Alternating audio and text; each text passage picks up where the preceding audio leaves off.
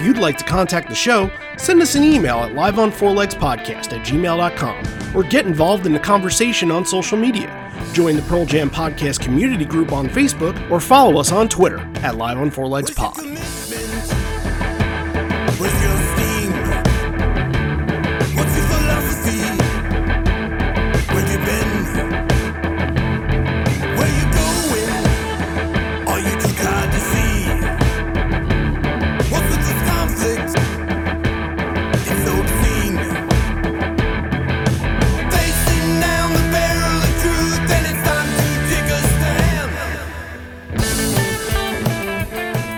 The track you're listening to is called Where's Your Commitment by The Suspect Down.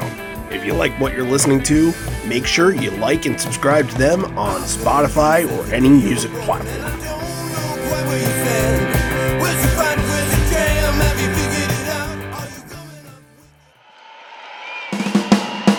Hey,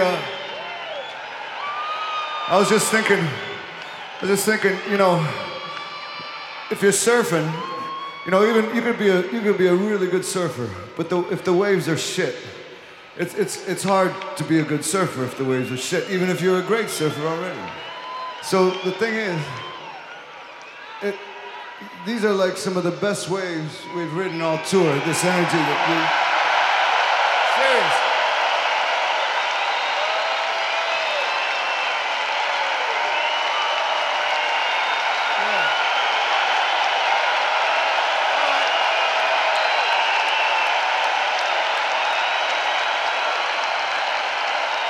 So what I'm saying is that even a tiny little shit band like us can sound pretty good with you guys here.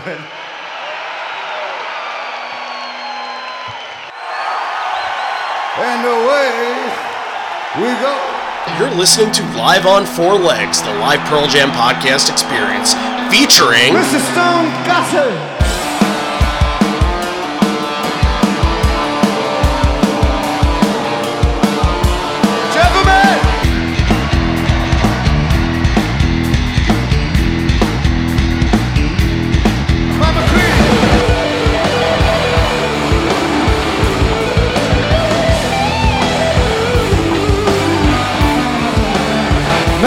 Fucking camera in a truck.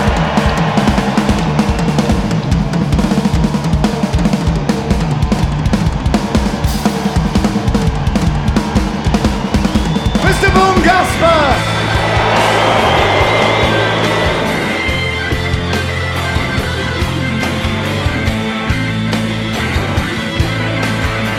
You can call me Al, you can call me Ed, you just fucking call me, why don't you?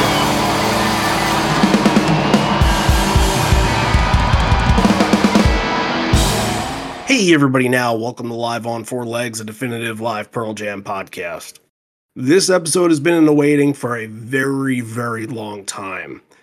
It just so happens that maybe 2 years ago where we planned it, decided, okay, got other stuff down the pike, we wanted to get to some other Patreon request or whatever it was, and then last year we were thinking about it and had other stuff to get to. And now, since this is the 10-year anniversary, if you're listening to this on the 25th, exactly on the dot, 10-year anniversary of this show, you can't find a more perfect spot to put this in. This show that we're covering today is Hartford from the 2013 Lightning Bolt Tour. Kind of doing 2 weeks in a row here of celebration of the 10-year anniversary. So, anybody that knows me, and I guess I'll kind of use this as a monologue for the intro here, is what you're about to hear and why this show is super, super important to me. For those that don't know, I'm a transplant of Connecticut. I grew up on Long Island, and then when I got my first big boy job, I moved over to Bristol, Connecticut, lived in a couple places over in Hartford County, West Hartford, Newington, and then 5 years ago moved to Stratford. Now, in the next coming month, I will no longer be a Connecticut resident. I'm moving back to New York and upstate. But it still holds a special place for me because I never thought moving to Connecticut was something that I wanted to do. Going back to that 2010 show, another show that I was at, it kind of gave me a sense of like, okay, if Pearl Jam sees the place that I live as being important enough to do something special, then maybe I should take better care of it. Maybe I should consider it to be special too. So we get to 3 years later, and I have been living there. I had no plans to move at any point soon. And honestly, it's coming off of that 2010 show that I'm like, that was a great show. What's the follow-up going to be? And I think because I liked that show so much, I had a good expectation of what was going to be, but I did not ever see this coming. One of my main things about Hartford shows that I've brought up, and it's been a while because we haven't done a Hartford show in a while, but I got to bring it up every time we mention it, is the Hartford crowd is the perfect melting pot of Pearl Jam fans. You got fans coming in from Boston. That's only an hour or two from Boston. They can come down. Those are big time fans, and those are fans that are going to get into the songs and celebrate. Then you got over a little bit west, New York City. You got all of those fans that are going to migrate over to Hartford. They went to the Brooklyn shows the week before, and they're hyped up. They got another show in Hartford. That's easy for them to get to. Again, like 2.5 hours or so. Not bad at all. But also, if you really want to get more travelers, you kind of have the Philadelphia people that might be coming in too. Maybe the DC people want to come in. That's not that terrible of a ride.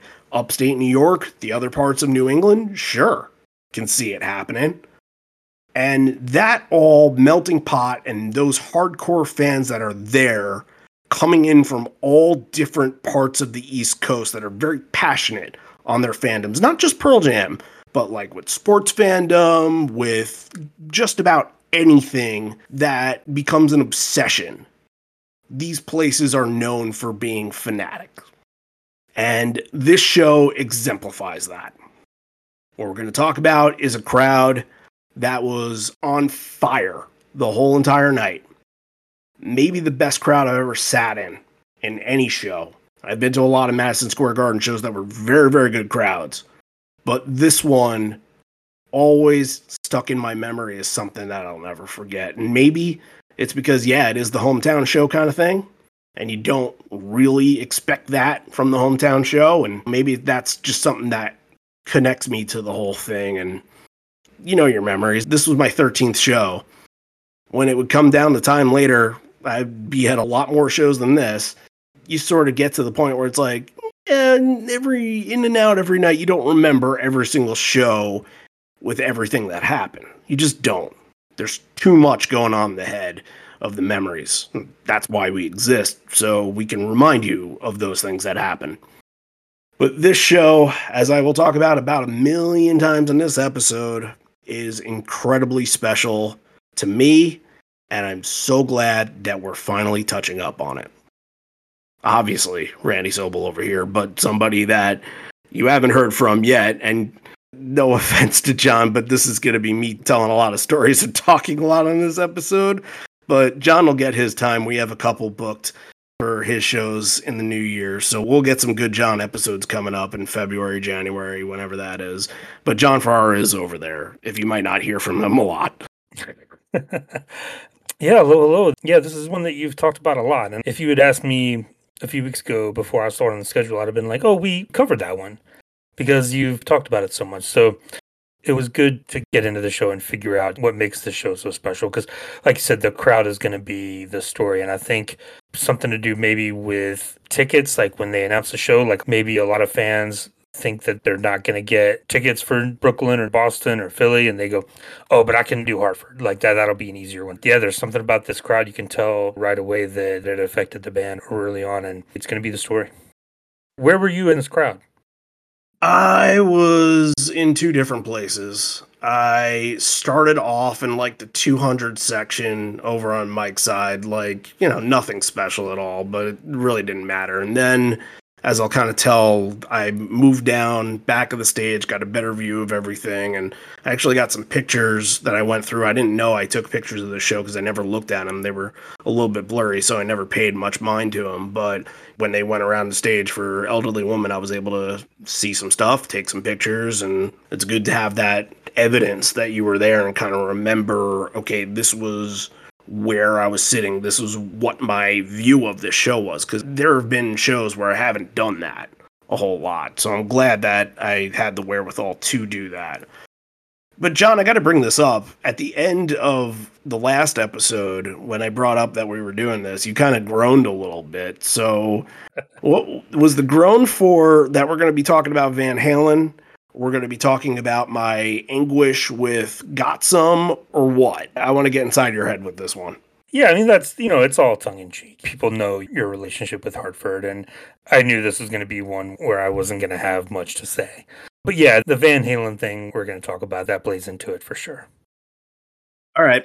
I think here, I know I prefaced a little bit of the story, but I'm going to really kick this off here. 2013 was really my first year that I felt like I could be a traveler for this band. I went to Wrigley, and that kind of all happened within a month's time. I didn't know that I was going to the show until like maybe early June at the earliest. And I only had 3 tickets. It was really hard to get to the tickets to Brooklyn. It was kind of hard to get to the tickets to this show. But also, I kind of on a whim, I was so pumped for this tour, especially after going to Wrigley, that 2 days before the show, I decide, okay, let's see where the band is. It's a Saturday. I can make a day trip and then drive back the next day. What are they doing? Where are they going to be? And it just so happened that they were doing the second night of the tour in Buffalo. And I picked up everything and I went. And that's the first and maybe the only real sporadic Pearl Jam experience that I've ever had. And we told it on the podcast a long, long time ago. So that had impacted me. I love the Brooklyn show. That impacted me a whole lot. So now we're getting into the last show of this little 4-show stint. 2010, I did 3. So I'm kind of inching my way up. And this would be the most for any year outside of last year, as a matter of fact. So, this is me starting to really get into the fanatical mindset of like, I want more and more and more and more of this band. And we get to Hartford, and really at this day and age, you don't spend a lot of nights sleeping in your own bed after shows. And I might be able to count them on one hand how many times I've spent in a hotel, but honestly, the garden shows I was home for as well, or at my parents' house or something like that, so I might account for it. But it was an opportunity for me, and I never really took this opportunity to do this again unless it was my brother or my girlfriend, now my wife. And I took the opportunity to find people that I was working with, like fringe Pearl Jam fans, casual, but were concert goers. The 2 guys that came with me were both very fanatical Dave Matthews fans, which is a completely different experience. My friend Dan and my friend Mike.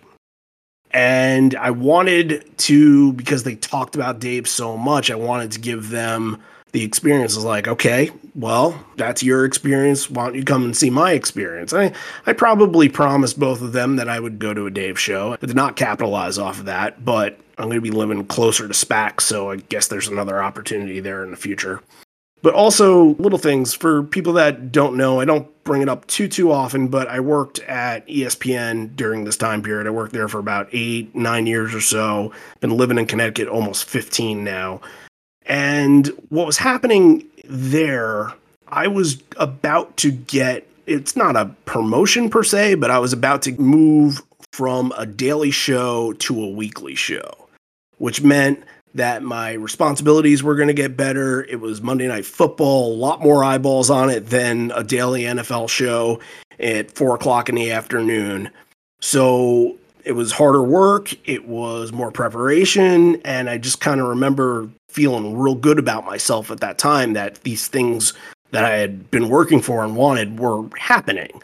So we have that on top of like about to go to a Pearl Jam show, and I'm feeling pretty good about myself in a time period where I don't think I had that all that much. So I have a good positive memory of that because of the time period. And I mentioned ESPN because there was obviously the Steve Gleason feature that came out at the time, and I was kind of in on it and kind of knew what was going on while it was going on, and I had watched it before it made air. I remember going to the boards and telling people you have to make sure you tune in and see this because this is incredible. It's going to make you cry. It's going to make you get choked up. And I remember talking because I was friends with the guy that produced it, and his name was Mike, and I knew the guy that edited, his name was Dale. I didn't talk to him as much, but I knew him enough where I can have a conversation. And like, they not into Pearl Jam at all, but kind of got to get what it was all about after being in the room with both Ed and Mike and Steve Gleason, and really got to feel what the power was. So I had some good conversations. They'll come back up later in the story, but having my work connect to Pearl Jam in some shape or fashion was really, really exciting for me. And actually, at that day, my supervisor kept saying to me, like, about a week beforehand, it's like, you know, we're working on trying to get Eddie to come in to the studio and maybe like get him on a morning show or something like that. I'm like, all right, well, you're running the morning shows, so you let me know right away if Ed is coming. And he's like, oh, you'll be the first person I tell. Turned out he did not show up. They couldn't do it. And I think, as we'll find out in the show, there's a reason for that, because he was doing something much more important on this day. But I just kind of like all the butterflies, like, okay, is it going to happen? Do I dare give him a song request? Like, how is this all going to work? But didn't happen. We got to see celebrities and people like that all the time at ESPN. And after a while, it just kind of, it doesn't matter anymore. Like, you just let people be people. But I wasn't going to let Ed be people. I was going to go and make him my friend. So, you know, again, that's a whole if and but. But you know, it was part of the time and part of what was going in my mind and how I was feeling. So, yeah, there was one other ticket. I had bought 4, and there was one other ticket, and I was kind of getting desperate to sell because I didn't know, either Mike or Dan, I think it was Mike, kind of gave me the word at the last minute that he was going. So I had this one extra ticket, went on the boards, and was just like, please, first come, first serve. I went back and I looked at my emails because I couldn't remember his name. His name's Curtis, and I believe he was from New Hampshire. And from reading the email, he said, look, if you got a ticket or not, I'm going to be there. And I'm like, all right, if you're going to be there, then I got a ticket for you. So we worked it all out. And I don't remember a lot of our conversations, but I remember him being very, very thankful that we were able to get him into the show. And he had a good experience, of course, him being obviously more on the plane of being part of this community rather than Dan and Mike were. So, oh, wow. That's kind of the tee up that was going through my mind for this. It's one of those things where I had work that day, so I wasn't going to the show and waiting merch lines or anything like that. And it wasn't a well sought after poster or anything, so I was able to go inside and get a poster. And the poster, people don't like this poster very much. I bought it because you just buy posters for shows you go to. I don't do it every time now, but back then I did. Especially for Hartford, you got to have everything from your home stadium. And I believe I couldn't get a poster tube for this. So I was just like, I had it rolled up. I might have spilled beer on it or something like that. Just an awful experience just lugging the poster around. And it's not one that I've hung up very often. So I just kind of threw that out there. And we hung out at a bar and got a little food beforehand and probably talked to a couple fans, probably people that I got to meet later on in this little Pearl Jam journey thing. And yeah, it was just kind of rock on, go to the show. Kind of knew the ropes, kind of knew what was going on. So that takes us into the actual show. There's really not a lot of tee up to get to the show. They were on the Lightning Bolt tour and they were rocking during this. They already had pretty much put out their statement here of like, this is what this tour is going to be. You were going to get some rare songs here and there. You were going to get the opener with the 1, 2, 3 slow burn, and then you were going to get the encore with kind of the build back in the same fashion. And pretty much every night you can expect 30 plus songs in 3 hours. So knowing that with the 3 shows that I had been to, I was just like, okay, I'm just ready for more. I'm ready for more, and I got a lot that's on my list that I need to see, so bring it to me. And this was an evening with Pearl Jam too, like no opener, so they can really just stretch it out and do whatever they wanted. I mean, this is kind of the era that people look back on now and be like, oh, that was a little bit of a golden age. We didn't know how good we had it with them doing 35 songs every night, basically. A lot of people pine for that era now, but I don't think it's coming back here. I think that this era's gone in that band's history. Yeah, no, for sure. It's definitely kind of a thing of the past, but I'm glad that I was able to take advantage of it when it did. And I think a lot of other people, I know a lot of people that traveled that Lightning Bolt tour, especially on the East Coast. So, yeah, important to get out to those shows, especially for a lot of those real classic shows. And I put this one in that category. Yeah, I traveled out of state for the first time to see them 5 days later. There you go. All right, let's dig in here. We're going to start the show the same way we started almost every show in 2013 with Pendulum. But obviously we got two other songs that were following up on that in Long Road and also Sometimes. So I think for my fourth show of this run, this night I was probably starting to feel like, okay, Pendulum's the opener and like comfortable with the song.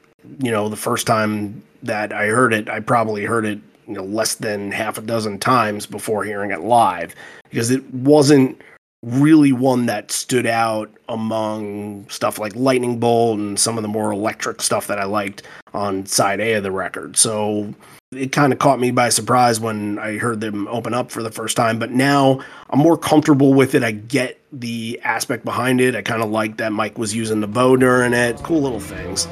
And at this time, and we heard this on the past tour a few times, one time opening up, now it's kind of one of those things where everybody knows it so well that it becomes a moment and the crowd is able to kind of anticipate things, and they all sing the Easy Left Long Ago and have fun with it. And back then, since it was a new song and they wanted to showcase it, but a lot of people, I guess, weren't quite there with the song yet, it was able to continue that more ominous tone. Like, there's not really a big drive in it that feels like they're gonna like put you on a ride with the song, but it was kind of the tone setter for these shows. It's like, all right, here's kind of a warm up, and then you're gonna get what feels like classic Pearl Jam right after that. I really like this version of Pendulum. I'm on a kind of upswing with the song lately. This version is really moody and dark and sinister is the word we use sometimes. It branches into that territory a little bit, I think. But the thing that stuck out to me the most on these first three is just how focused the band is. Like, a lot of times they come out with Pendulum, it's loose, they're playing around, and it might not be the perfect version, but they came out on this night locked in completely. I don't know if just being on the road for 2 weeks or however long they had been out, but I don't remember an opening three from 2013 that's this intense and this focused. And like, obviously Long Road is going to be the highlight, but Pendulum, I think, as well, starts off this show in a great fashion. Ed, you can tell, is not messing around. He's locked in from the very beginning. I really like this version.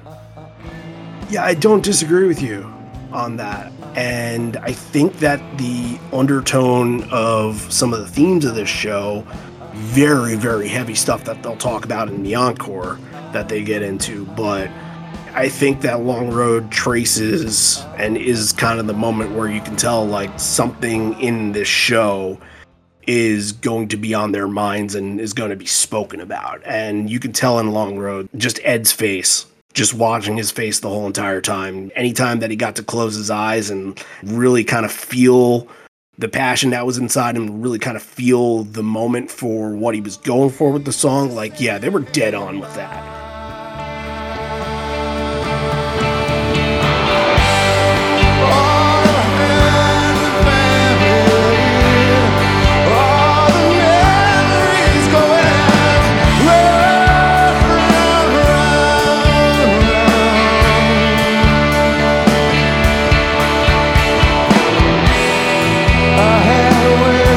So long, how I wish for you.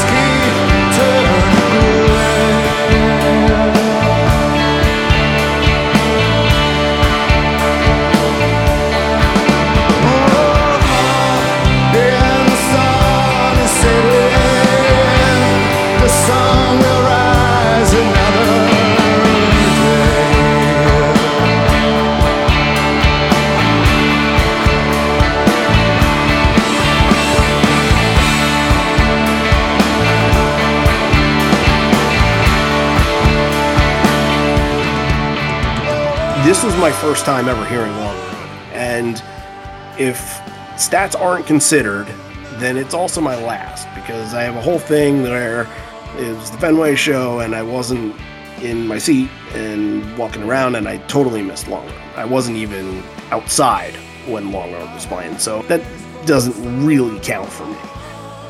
You know, these checklists that I put together and I make public, and then everybody shares their own checklist of what they haven't seen and what they want to see again. I wasn't doing that at the time, but I was definitely thinking about that. I think Long Road was either number 1 or number 2 on that list, so getting it at the last show was special for me. If I didn't get it at the show and I would have missed it at Fenway, then you wouldn't have heard the end of it. I would still be screaming about it right now. So, yeah, just a really special moment. It's up there for me. Obviously, In My Tree is the one that I'd love to see the most, but yeah, I've never seen Long Road. It's right there in that category as well. You can tell this is a great Boom show as well. Boom has a lot of moments in the show, and Long Road is the first one. You can tell, like, I love what he's doing on that organ in the intro with Ed, and you can tell it gets to the very end, almost before the real quiet part, before it kind of dies down a little bit. Ed starts to go for it a little bit, and you're like, oh, is he going to keep that going? Is he going to take it to another level and keep it up? But he just gets to the breaking point and then drops it down and gets to the quiet part. But yeah, just the intensity in this version is something magical. One of the best aspects of the song is kind of like when it comes off as a eulogy. And I kind of felt that from this. Looking back, I didn't know it at the time, but looking back and kind of understanding what the show was about, I think Ed is really singing to the parents, the families, anybody that was affected by the Newtown tragedy. And we'll get into that much later when it's time to talk, but this is an early indication that that is on his mind. Sometimes also interesting to finish out this bit, because it feels like they're kind of continuing the mood that Long Road had. I thought this was kind of a moody sometimes to me, and just getting impassioned again, and Ed singing the line, "You're welcome here, dear God." Like, there's something going on that I think is attributed to what is in his head for Long Road. And maybe it was just the connection and he was just in that mindset still, but sometimes has a tendency to be a really kind of a fun song live, and he was locked in on it and he was pretty intensified. Yeah, absolutely. It builds on the momentum that Long Road had, and it's another one where Ed lets loose and like just gets to that point of intensity and screaming and then drops it down. You can tell he's like, all right, there's going to be a time for that. Just going to hint at that and then pull it back right now. So we'll hear from Javier in a little while, and I asked him about this one because Stone has this really interesting note bend near the end of the song. It's kind of like a little twangy sound a little bit.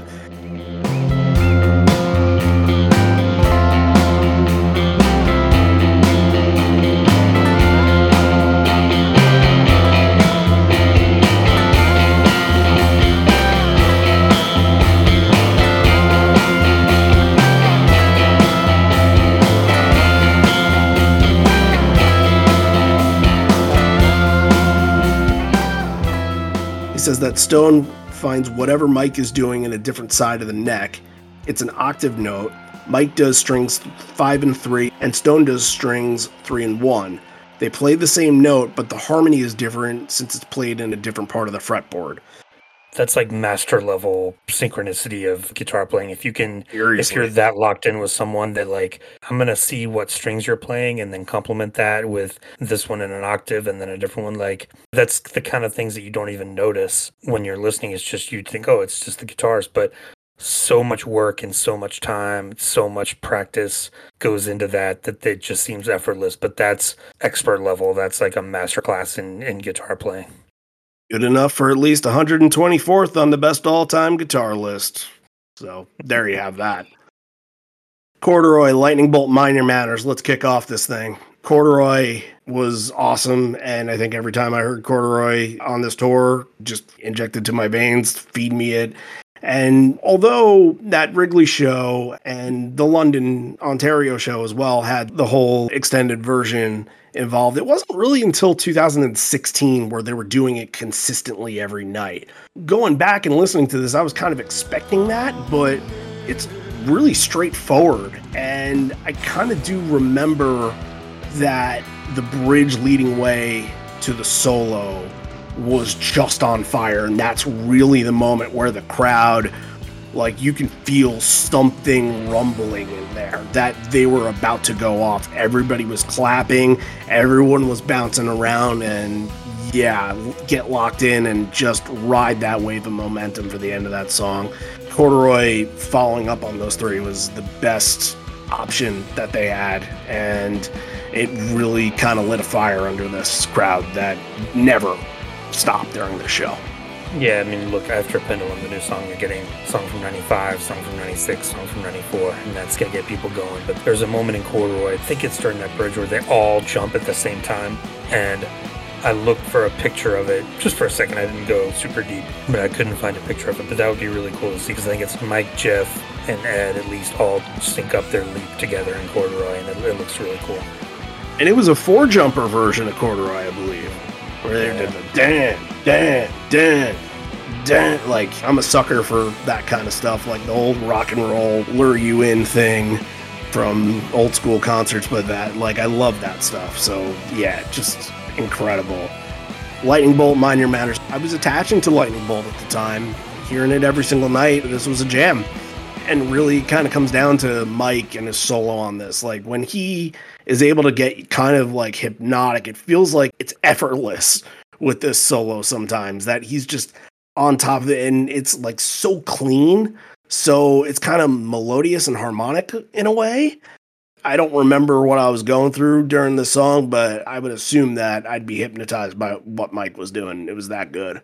Very poppy and upbeat version, but the thing that I noticed was during Mind Your Manners, Ed's already noticing the crowd, holding the mic stand out for everyone to scream along. You can already tell that, like, something's going on in this crowd tonight. And that's going to lead way to Last Exit. Most of you maybe know that I did the Serious Wish List a couple years back, and my first song that I chose was this version of Last Exit, because I kind of wanted to tell the story within about my life living in Hartford and why the Hartford shows meant so much to me. And it's this moment, and look, you know, the GA was bouncing during this. I remember the whole place was bouncing. You could feel something. It's one of those old hockey barns, and you can feel that something was happening. You could feel something bubbling up. It was a good crowd venue. And also 2 Vitalogy in the first 7, which would end up being 3 Vitalogy in the first 8 with the next song. This crowd was just electric. And then, you know, the fuel was pumping, and it just, something happened in between that where the crowd was just so stunned and, I guess, so fired up from the first 7 songs, which it was probably like 20 to 25 minutes that it all took, but it felt like 5. It felt like it took no time at all to get through all that, especially the fast 4 that they just played. But Ed takes the mic. He said, this is, I mean, one of maybe my favorite moment that I've ever seen in a concert. Hey, good evening.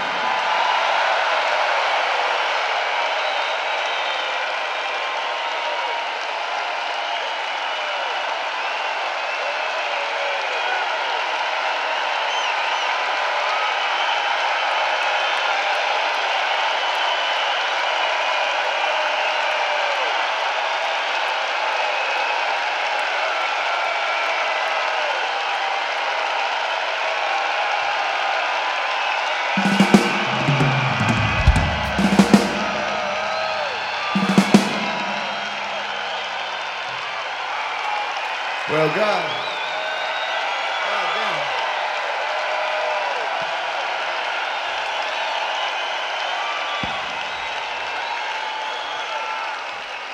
Well, God damn, that's quite a reception. This is.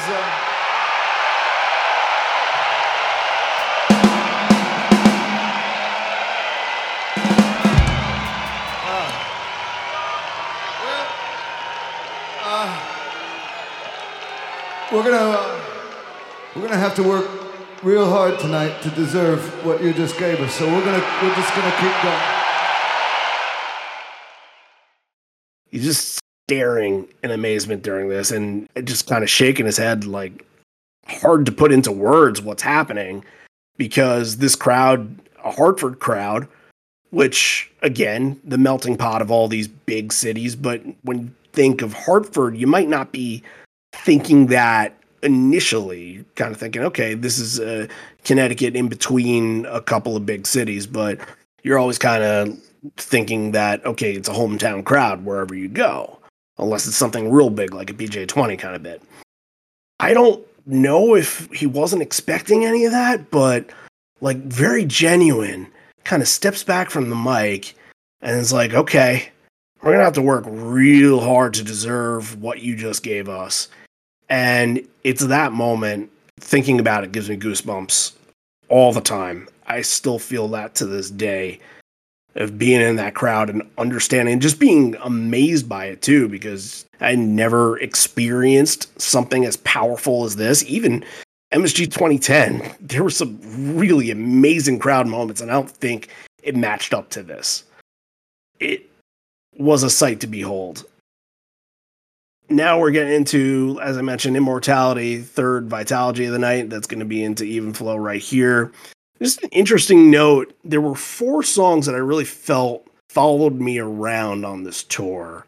And Immortality was one of them. And it was kind of like, some of them were stock up, most of them were stock up, but one was stock down. We'll get to that one a little bit later. But there were 4 specifically that I think I had saw at all 3 locations, from Buffalo to Brooklyn to Hartford. And maybe one of them or 2 of them I saw in Wrigley as well. Immortality on this tour, being the 3rd time that I've seen it, is quickly rising into the top, because I had never seen it before the Buffalo show. It's quickly rising into the top of my favorite songs of all time. And it's that intro to get into it, especially when you don't have experience of hearing it live, you don't really know what's going to happen, and then they just burst into the beginning of it, and you're like, holy cow, that's incredible. I just was able to kind of take it all in and hear Mike just hold out that note and hold his head up to the sky with his eyes closed, and then once his number's called upon, he just tears it apart and just feed into that energy. That's the end of the song. Oh man, after this tour, Immortality was solidified in my top 5 favorite songs, easily.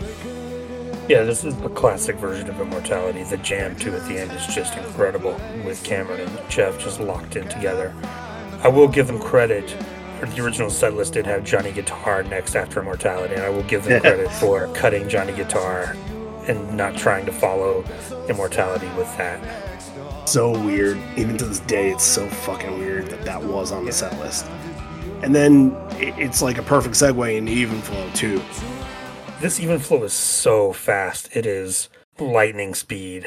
And I think this is one that when people talk about how Even Flow kind of lost its way, they talk about these were just so fast. Ed just can't keep up with the vocals. He's just mumbling through it. Stone is trying to keep it going, but God, they go back and listen, like they're just playing at breakneck speed. And like Cameron actually slows it down when he gets to the solo and then picks it back up at the end and they kick back into it. The ending is great, but just so fast, and it almost takes me out of it a little bit. Ed lets the crowd sing the ending and lets out a big Never Vote Republican at the end, and yeah, that place is bouncing yet again. That's a trademark song for this night. All right, this is a good little bit from Ed right here. I was just thinking, if you're surfing, you can be a really good surfer, but it's hard to be a good surfer when the waves are shit. These are like some of the best waves we've written all tour. The best energy. And yet again, if the crowd's going to hear that, they're going to be like, damn fucking right. Damn fucking right, we're pretty good waves. Ed just, again, takes it all in. Yep, you guys are right. You are deserving of that. So what I'm saying is even a tiny little shit band like us could sound good with you guys here. We will now continue with one called Sirens. It was at that point of Even Flow, I believe, that I had moved seats. So another friend that I had worked with at the time was definitely more passionate about Pearl Jam at the time than I was. But he was kind of the first person that introduced me to some old school stuff. And he had some of those like old school Italian bootlegs from 1993. And that was the first time that I ever heard the Shoes for My Friends. He gave me a CD with that on it. And I think The Atlanta Rats was definitely on that, so I was getting that like full experience of like this is what the Dave A era was, because I hadn't really listened to that much at the time. So he was kind of guiding me along and giving me some good stuff to listen to. And he's going to come back in just a second. His name is AJ. I haven't talked to him in a very long time, but I'm sure he would just love this podcast. So yeah, we were behind the stage. It was pretty close to where the band was, maybe against the wall. I can't remember, but I feel like I felt more of that excitement and energy sitting there than I did up in the 200s. You were still able to feel it, and you could see the whole entire crowd bounce up and down from that perspective, but you felt it from that position that you were in behind the stage. So Sirens is going to go into Alone.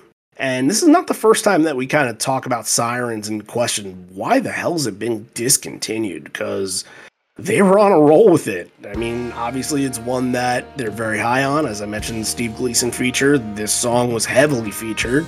And although they've never said it, I've always believed that this song was kind of written about his situation. And think about this.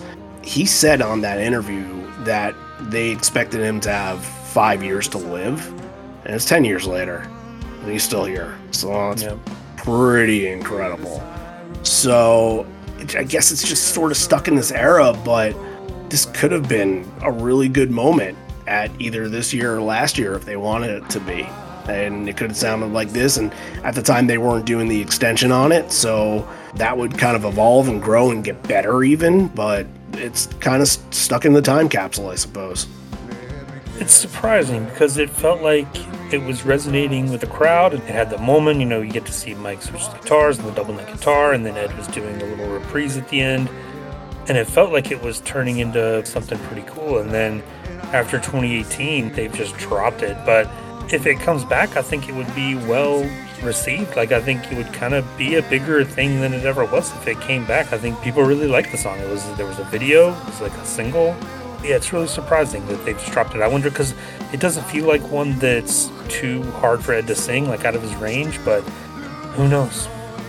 Yeah, and they've messed around with the tuning on this a little bit. This is one of the songs that they've actually tried up-tuning, and it sounds weird when they up-tune it, but there's no reason why they can't do it, unless Ed doesn't want to get the guitar switch again, that whole catastrophe that happened this year. But I have a feeling at some point it will come back and people will start to recognize it and be like, yeah, that deserves to be around. Well, I talked about my friend AJ, and right from the minute they get into the next song, that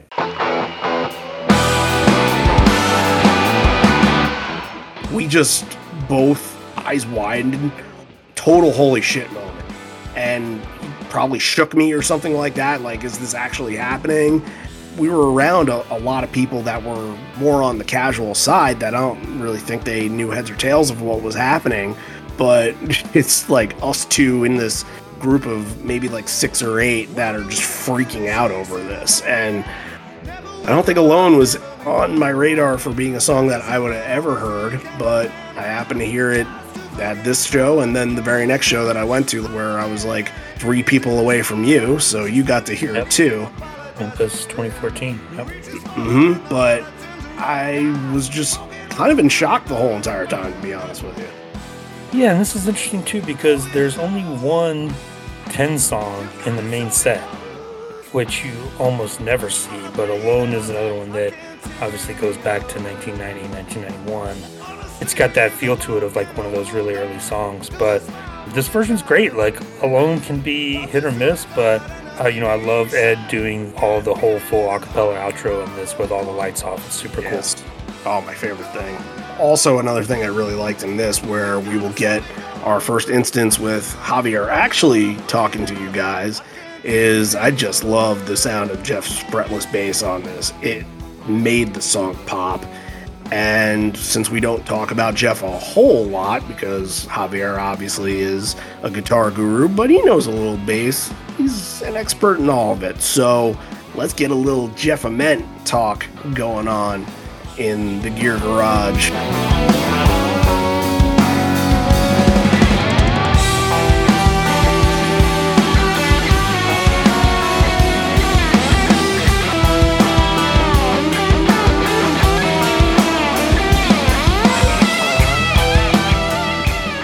Hey Randy, hey John, hey everyone on the podcast. So we're covering Hartford 2013. And guys, if you haven't done this yet, please take a chance. Spotify, Apple Music, whatever platform you use, go listen to the new remastered Atmos version of Lightning Bolt because it sounds great. There's a lot of little things that you can hear that are different. So if you have time, just go and listen to that. All right, let's talk about Alone. I know the main point is always the Stone, Mike, whatever they do on their guitars, right? But we just can't ignore Jeff in this one. A lot of people have wondered what kind of bass is this. This is a fretless bass. So Jeff has been well known to play fretless basses, 12-string basses, which is kind of weird, but he kind of took that idea from Cheap Trick. But the fretless bass approach, it was more like based on Led Zeppelin's kind of sound.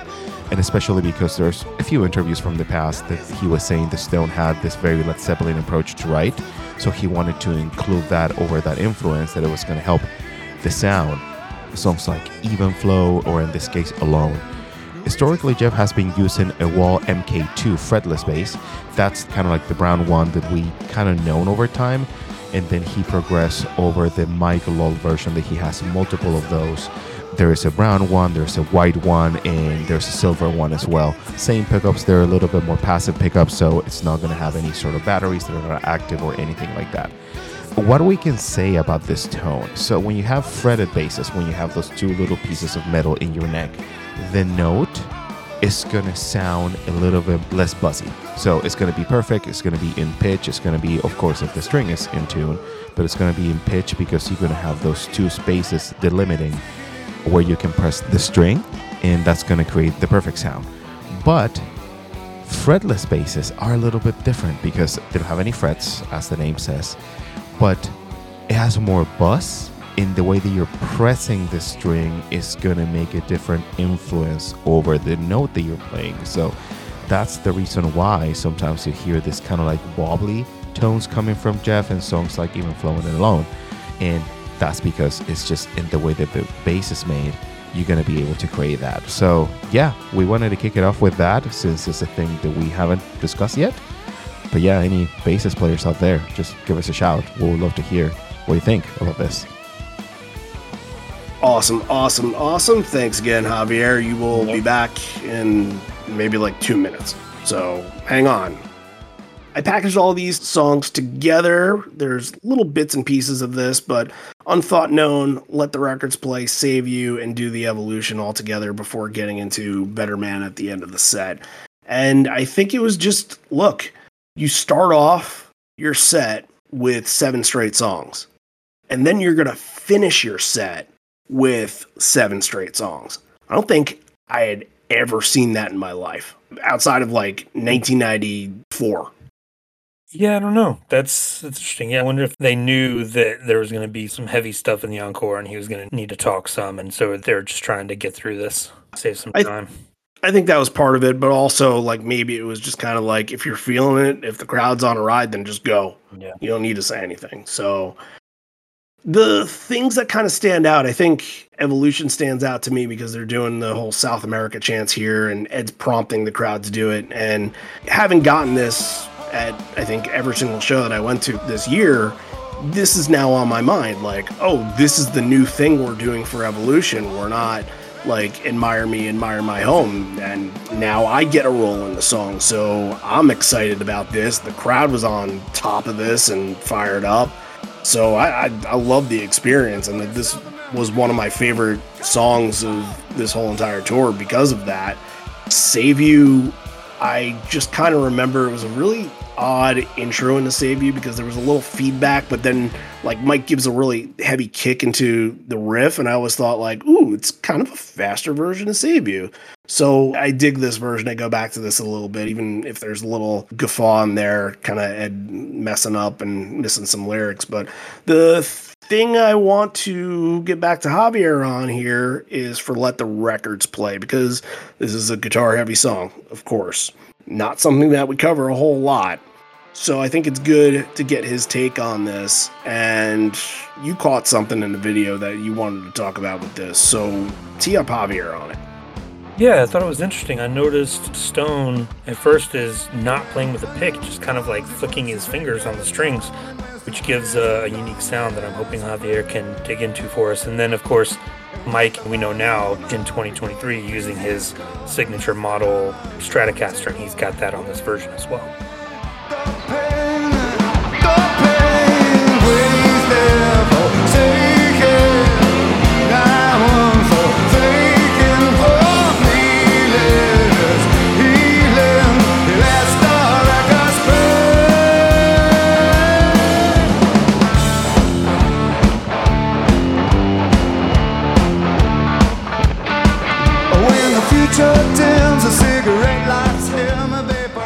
Originally, this song was played on Jeff's guitar, which is the black one that we have seen as Smile. If you want to know, that is in Gibson ES330.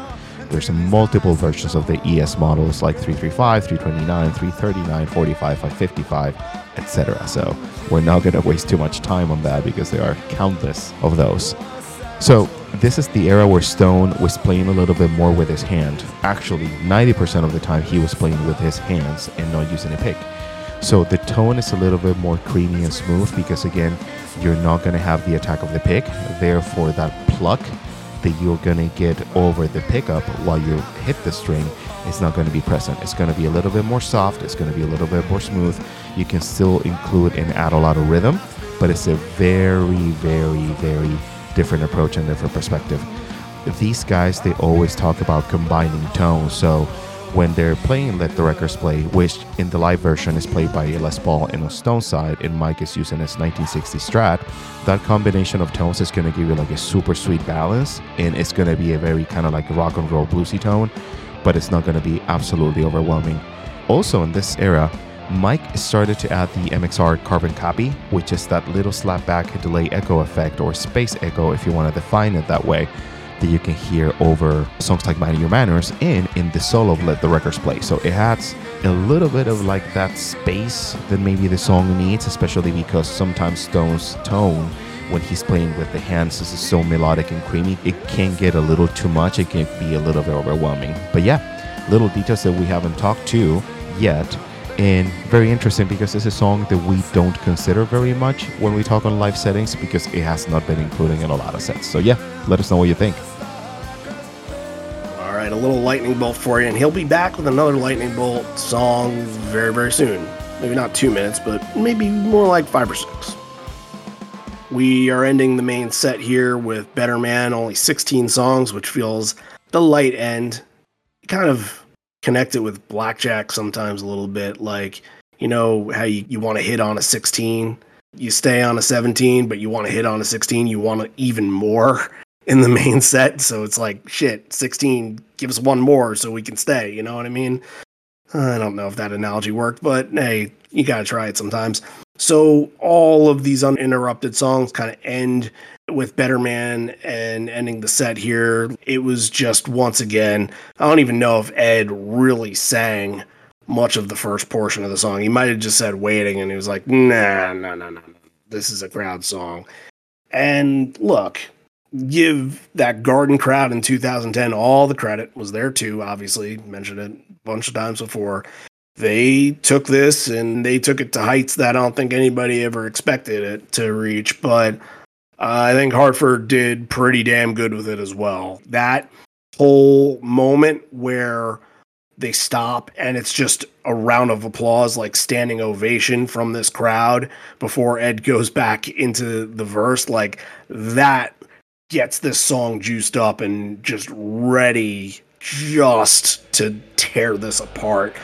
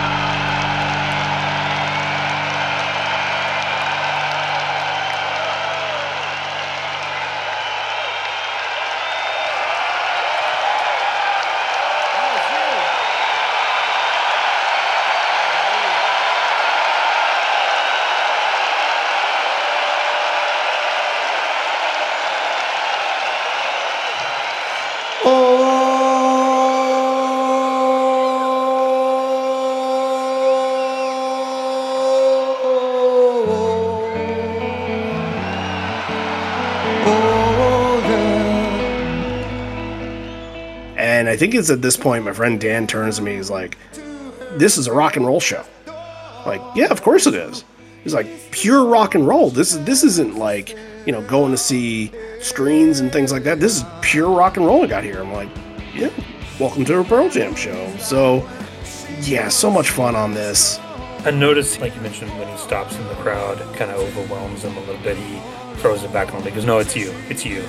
Yeah. And that's super cool. And the call and response at the end is fantastic. One of the best you're ever going to hear. Absolutely. Great way to end a killer main set, and you got so much more to go. So we're at the encore here. Time to pause briefly for station identification. This won't take long, and we'll just run over the Patreon stuff real quick. Let's thank one brand new patron, Kelsey Parks. Thank you so much for joining up, Kelsey. Very, very cool. And, you know, let's just give the rundown. There will be new things coming to Patreon at some point in not so distant future. Just remember, a lot of moving out of my house means I gotta focus on the important things to focus on. Doesn't mean we're ignoring anything on Patreon. It's just what we need to do and keeping it narrow focused, I suppose. But we are working on an Evolution episode right now for Indifference. So I expect that. I would hope that would come out maybe second or third week in November, maybe first if we really play some hurry up on it, but we'll see how that all goes about. That's something to look up the pike. And I think for the late night series, I think we're going to get to the Conan episode where they debuted Got Some. So that's next on our regimen for that. I'm going to guess that we probably take that series into 2024, which we did not want to do, but let's really try not to. Let's try to bust those out. Shit happens. Yeah. Shit happens. So, and it's going to keep happening, but you know, that's sort of things to expect. So just throwing the tiers out at you. If you want to join up, you can spend $1 a month. That's all you got to spend, and join the bonus lag tier, and you will get all of the episodes up on Patreon right now. And of course, the future episodes too. Or if you want to spend $5 a month, then you get the option to request an episode for us to cover in the future. And that is a cool little facet. It is taking us to so many shows that we didn't really study a whole lot on, not listen to, and kind of open our ears to something brand new. And a lot of the ones that we're going to listen to for 2024 are going to be the same way, where we're going to get, you know, new ears on new songs and new ears on new sets and everything like that. So we're really excited to get to that slate of shows for sure. And then if you want to go a little bit further, really help us out. This helps out our website and the funding for the website. Heading on to the Horizon Light tier for $10 a month, and you will get the episode request, and you will also get a profile episode, which I am sitting on the Dakota profile episode. I'll make sure it gets out next week. That's something I can do. It won't be a problem. So you will have new Patreon content. There you go. So, all right. All you got to do is go to patreon.com/liveon4legs, or go to the Patreon app and search for Live on 4 Legs, or liveon4legs.com. That's our website. It's got the Concertpedia. John's working on the 2012 entries right now. So hey, they're done. They're going to be out soon. They're going to be out soon. There you go. We're working on 2011 now, and then, hey, things are going to keep moving. So a lot of stuff to look for, a lot of stuff to read on the website. But also, if you want to just go there and check stuff out, if you just look to the top, you can see the orange Become a Patron button. Just click that to get to where you need to be, and then donate a little. Help us out, because we love going out on tour, and we love doing the things that we can do out on tour, but we do need a little help to make it happen. So help us out, and we will just give you as much content as we can afford to throw your way. And anybody that has been on Patreon will tell you that it is worth it for the content alone. So, all right, back to the rock. Ed pulls out what he says is wine bottle number 2, a 1998 Barolo. They only bring this out on Fridays. So he looks to the back, where I am. There's a toast to the back. And then he said, we were in the back saying, what an incredible crowd this is. And then we kept going, and we were kind of like, oh, fuck, they're still out there. We better go get them. So thanks for giving us a great place to play. And they're going to get into a little bit of a softer one from the new record called Yellow Moon. This we're going to throw right to Javier here because he likes some of the aspects that Mike was using on his pedal board. And look, I can explain the whole thing because I have a little bit of the detail here, but he's going to go into further depth on it. So let's hear a little bit from Yellow Moon with Javier right now.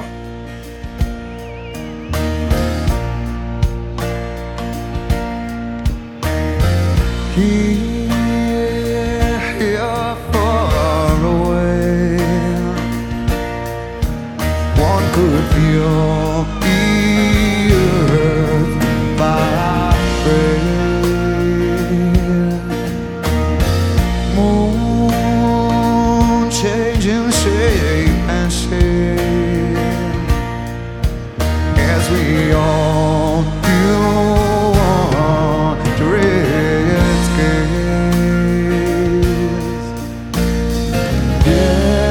Yeah, on the rise.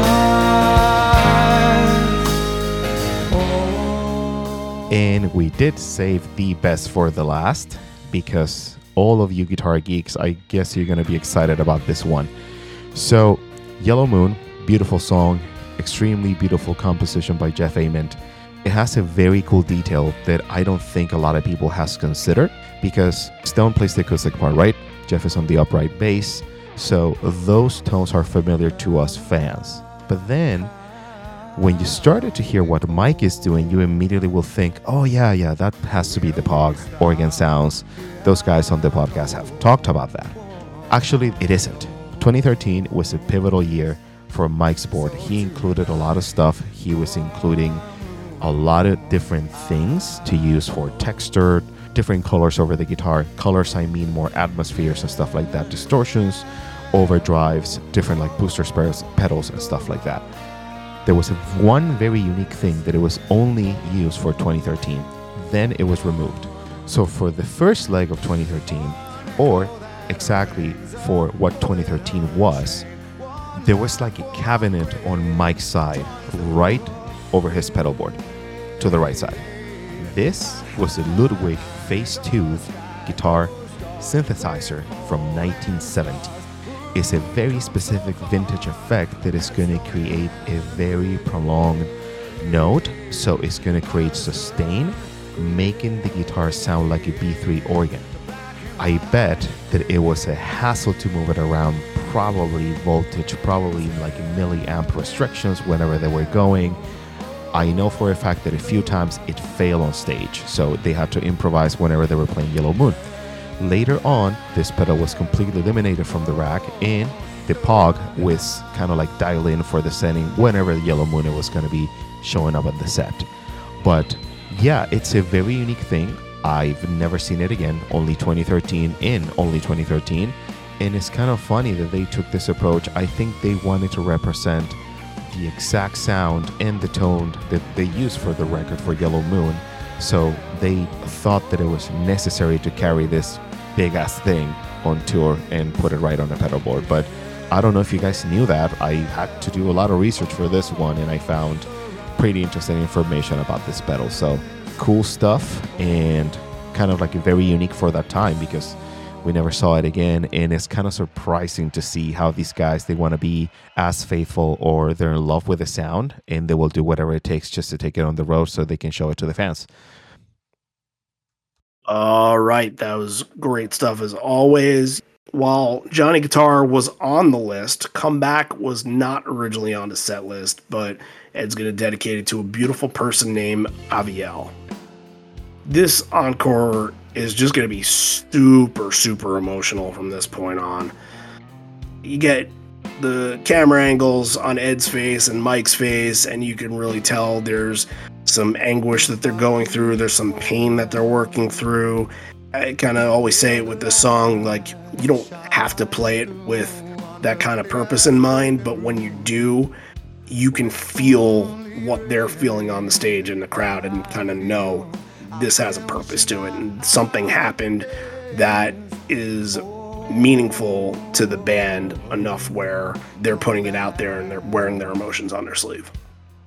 Yeah, I always go back to the 2010 Berlin version as the kind of definitive performance of Comeback. I think that still is the best one, but this one is right there as well. Like, just a magical performance. Ed playing guitar gives it a little bit of extra oomph behind it, and they were just channeling something really special on stage. I thought Mike, too, taking this to another level at the end, and it sounded like a little bit of the tone was almost like kind of weepy in a way. You know, while my guitar gently weeps, I guess if you want to throw that analogy out there or whatever, but like it's not gently weeping, it is sobbing in this. And the emotional pain that Mike can bring out of his guitar at any moment on songs like Black and Come Back, and those are the best examples of that. Yeah, you feel that, you kind of understand that, all right, something's happening here. Is the real possibility that I may meet you in my dreams? I go to say, if I don't fall apart, will my memories stay clear? So you had to go. So Ed here, we're getting into Future Days right here. So he says, I didn't want to tell everybody what the song was really about, but I figured I will tell you guys. Everyone should be free to interpret it however they want, but really, it's kind of about being a parent. And then somebody has the balls to say, worldwide suicide. And that gets a nice little chuckle out of Ed. Somebody's got a newborn at home. Oh, we've been there before. Oh, yeah. And he said, that's pretty fucking funny. I'll drink to that. I don't know if I'll be able to play the next song thinking about that comment. Dedicates this to two great parents, Dan and Beverly. It's about parenting, but not about the kids.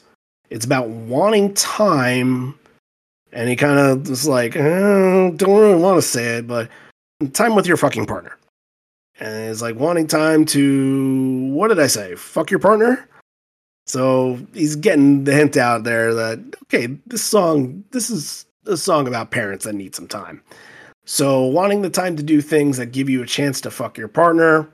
And he apologized to the kids for his words. Looking forward to future days where the kids are gone and it can just be us again, romantic, just being fucking romantic. You know, I didn't know this about Future Days. It's only been played 16 times. That's wild. Yeah. Along with Sirens, how did this not get pushed into the new era too? And it doesn't need to be played every night, but like last year we got 33 shows and it wasn't played once or twice. With The Last of Us too, like it wasn't like featured in that video game, and like he played it at the Video Game Awards. Mm-hmm. Very surprising. Yeah.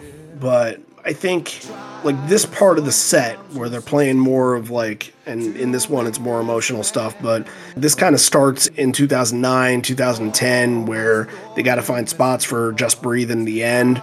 And now they have those songs at the helm, but they also have songs like Future Days and Yellow Moon that don't necessarily work in the middle of a set.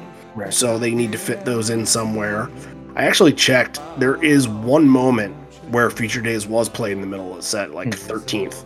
So the rest of it is right in this very spot in the encore, though.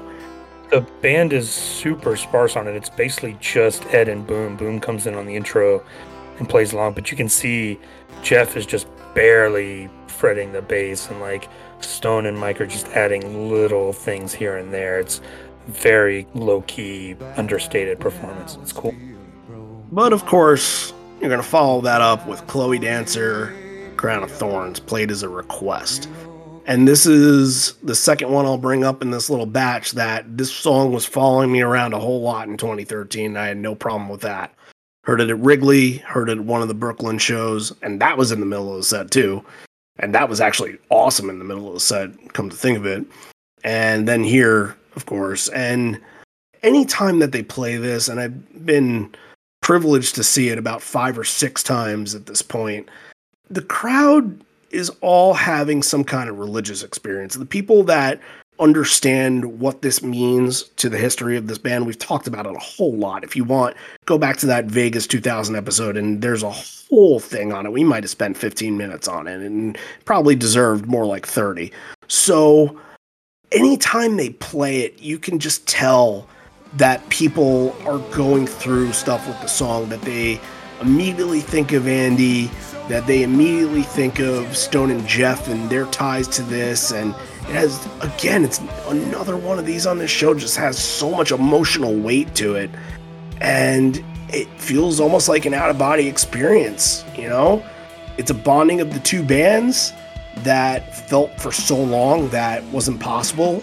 And really before 2013, this song was not easy to catch at shows at all. And it's still pretty difficult.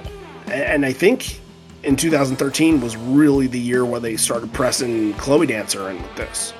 It's a special moment, and you can see there's some shots of the crowd here where the whole entire crowd is just like wide-eyed and moving their heads around and bobbing to it, and like they're transfixed by it.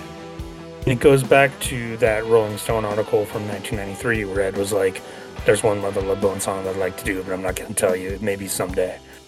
This version, I mean, I think you had mentioned earlier about Long Road feeling kind of like a eulogy. This one has that feel as well. It's very solemn. They're taking it super seriously. The focus and intensity on it really stands out. And yeah, the crowd, you can tell, is just taking it all in, note by note.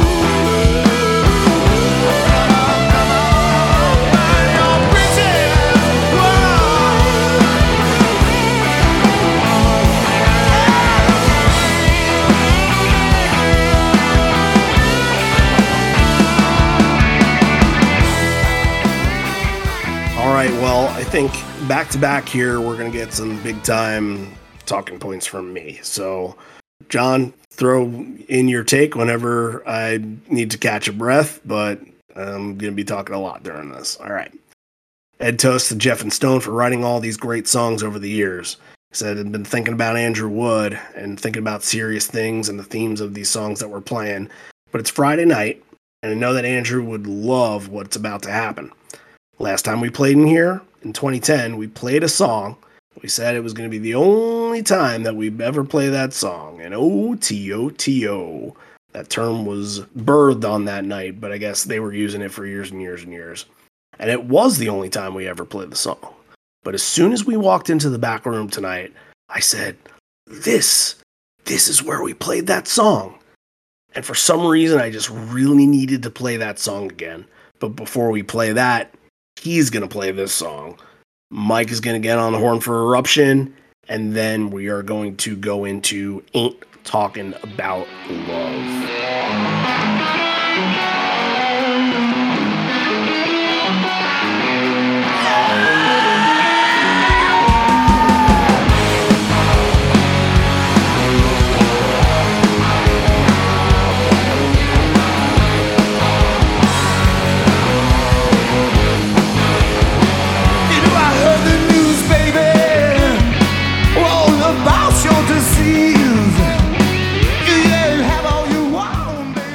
This was, and it was really the 2010 version is what I ended my wish list on, but this song is what connects Pearl Jam to Hartford and what makes me feel like I have a connection to the city as well. I can't quite explain it because it doesn't really make sense. Like, how can a band connect you to a city that you're living in when they only played it in once or twice? And it doesn't really matter, but I think the idea that Hartford was treated like a show, like think about some of the other local places that they go to, and I don't know why this is popping in my head first, but Saskatoon. Every time they've gone to Saskatoon, the 2 times they've done Running Back to Saskatoon. Although it's been played like shit, they've done it every time. So a lot of these places had these moments where they would go back to kind of a local edge. And since Hartford really never had a music scene, there really wasn't anything that they can take out of Hartford's history and interpret it into a Pearl Jam set. So they created something. Originally in that 2010 set, it was dedicated to the Yukon women's basketball team, who was on this historic streak of winning games, and I think won the national championship that year. And essentially flip a coin and they probably won the national championship in a year that you can think about. But this one Van Halen song that caught Ed and Jeff's ear when they were kind of noodling around at soundcheck in 2010 has become this really special, important thing for fans in Connecticut and Hartford, and maybe even people that are in New York and Boston can feel this too. But I kind of knew in the back of my head, I'm like, they got to bring it up at least. And I was pretty much like 80 to 20% that they're definitely going to play it. And when they do, it's just like back at the beginning. It's not one of those things like, oh, you repeated history, that was stupid, you should have done something else. No, it was perfect. It was another sign that they're thinking about this place, they're thinking about the people, and sometimes you like to feel special. This was my band in my town telling me I'm getting something special. So, am I a big Van Halen fan? I can't claim to be. You know, I know all the hits. I can have fun with it when I want to have fun with it, and I just want to listen to, you know, just crazy rock and roll music. It doesn't happen too often. Sometimes I'll go back and I'll watch best of Eddie Van Halen clips, and they're incredible. But that's not why it's important. It's important because I was able to connect Pearl Jam with the city I was living in. Okay, counterpoint. This is terrible. And I've been thinking about this because we just had the clip of Mike being on stage with Guns N' Roses, I guess, went to see Guns N' Roses, came out and played Paradise City. And, I mean, it's like, no. Like, what are you doing? I get that everyone's old now and that it doesn't matter. But to me, it still kind of does matter. And maybe that's just me. And people can disagree with me, that's fine. But I don't want Mike going on stage and playing Paradise City with Guns N' Roses. That feels wrong to me. And I get that this is your song for the city, but I think you're projecting a little bit onto this song when it's really not there. And we can get into the Spokane thing. They kind of went back on you and cheated on you a little bit. No. Spokane doesn't exist. It doesn't exist. No, they cheated on you a little bit. But this is just wrong. It just feels wrong. Like Ed's just reading the lyrics straight up off a thing on the floor. Like he does a little David Lee Roth jump at the end. Like, oh, look at me. Like this is just not something they should be doing. I hate this. And I don't like saying that about Pearl Jam shows and Pearl Jam songs. But when this popped up, I had to cringe through this whole thing. This is not something I enjoyed. You're such a buzzkill. It is what it is, man. Point, counterpoint. You know, you got things from Atlanta shows that you have a lot of pride in, like the Yeasty Girls. It doesn't fucking matter, man. Like, they're just having fun. The rest of the crowd is having fun. I don't give a shit that he's reading off a lyric sheet. It was just fun. Let people have fun. It doesn't matter if it's Van Halen or if it's Beethoven. It doesn't fucking matter. I have obviously touched a nerve, and that's fine. Point, counterpoint, but I got to be true to what I felt when I was. And yeah, like I said, I wasn't there. You were there. This is your thing. It's your area. If they had done Jump every time in Atlanta, I'd probably feel differently about it. But this doesn't do anything for me. That's just my reaction to it. And I can totally be wrong. People might be yelling at their phones right now, being like, oh, shut up, you idiot. That's fine. But this is not something that I enjoyed. And how much of the actual song have I talked about? Like, I don't care about the song as much as I care about the sentiment. Sure. You know, like I said, I'm not like this gushing Van Halen fan, Yeah. I care because you just they had these put big an moments. effort. You had come back, you had Chloe Crown, and then you're going to do this. It just feels, it feels wrong. I think everybody in there would disagree with you. Yeah, It was possibly. special. It Okay. was special.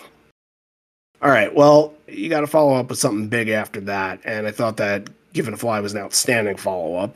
You just keep that train rolling, and big time crowd favorite, and the crowd just absolutely nails this, bouncing up and down, taking all the big moments, shouting out the fly and everything like that. But you know, I kind of thought after Given a Fly, it's like, all right, let's continue on this. Let's get some more like big time crowd favorites, right? Well, he does say this before the song starts. He said, all right, don't go on us now. So in my Yes. head, Mhm. I'm thinking, oh, okay. I see what you're saying here. I'm ready. Let's go. And then it's got some, which if it were literally anything else, I wouldn't have even flinched. I wouldn't have minded. But got some, that's what actually hit a nerve with me. Anything that you said, it doesn't matter at the end of the day. Your opinion's your opinion. It didn't really touch a nerve. I'm making my counterpoints in that. But this, on this night, did touch a nerve. And it's not just that I don't like the song. It's not just that it was in the encore. I kind of took some time to really think about the reasons why. So, on initial release, I liked the song. I was into it. It was a cool little rock song. Wasn't anything special, 3 minutes and whatever, but heard it a couple times on the Backspacer tour. It was fine. Cool. But I think after a while, after hearing it so often, it got into my head. And I'm like, listening to the song, I'm like, what the fuck are they talking about? I had no idea what the context was. And I'm like, what sum do they need? And it was just in my head so much that I just, anytime I heard the song, I would just get frustrated by it. I'm like, what's the sum that you got that you need? I kind of grasp that the song is about writing a song and like finding a moment where in the writing where it's like, I think it's like oh, music is the pick it up. drug. Like you're I, comparing music to drugs a little bit. You got some music and but you need it like you're addicted to a drug or something. That's what I always took from it. yes, but it's, I don't know, it's really faint in that way. Like I didn't feel like the drug part of it, but like I guess putting that back to back with Fixer, the two songs kind of makes sense because they're about writing songs, listening to the songs, but it bothered me a real lot. And I was kind of done with the song. And a new album, new tour, really don't want to hear this that often. So Buffalo, they played it in the encore. And I'm like, okay, well, not my favorite, but whatever. So cool. Then they do it again at one of the Brooklyn shows. And I'm like, all right, well, now this is the second time, and okay, you did your thing, but let's not go through this again. So I think all of that frustration just seemed to bottle up in that moment. And just in my head that this was a song that kept following me around, kind of like that annoying person that seems to always end up where you are, like just sort of drifting towards you. And it's like, you know him, but you definitely want to try to avoid him. And anytime he has a conversation with you, he's like, hey, I went to this fishing rod store. And it's like just things that you didn't even ask to talk about. It's like, no, I didn't ask for this. I don't want this. But you gotta have to like sit through it. And yeah, I think I shouted something like, fuck this. And my friend that was next to me that just kind of looked at me like, this is a cool rock and roll song. It's great. That moment, I was just tired of it. Sometimes that happens where songs can just wear you down. Because of this experience, I guess I've never really found a bounce back with this song. So it just sort of stays near the bottom of the tiers for me. I think so you've mentioned too before that you were really getting into stats and chasing songs, and it felt like I think you said, like, do something else there. Why do that there? There are plenty of other choices to pick there besides Got Some. I think part of it too is I think you mentioned like a lot of songs were following you around, and you were hoping to get some more diversity in these kind of moments. Yeah, I think so. And I think the whole it being in the encore thing was really, really bothersome because it's like, you're hoping for these big time songs with big time crowd reaction. Given a Fly was great. And if you're going to tease us with Go, that would have been a perfect song there too. But Got Some just doesn't feel like it belongs in that territory, especially coming from the viewpoint that I just laid out right there. I don't think that, but I also objectively don't think that as well. I think that this is a song that if you want to throw it in the mid-set somewhere, fine. Just surround it by other songs that are going to kind of hit the fans. But people really like this. I'm not going to object to that. People really like this song.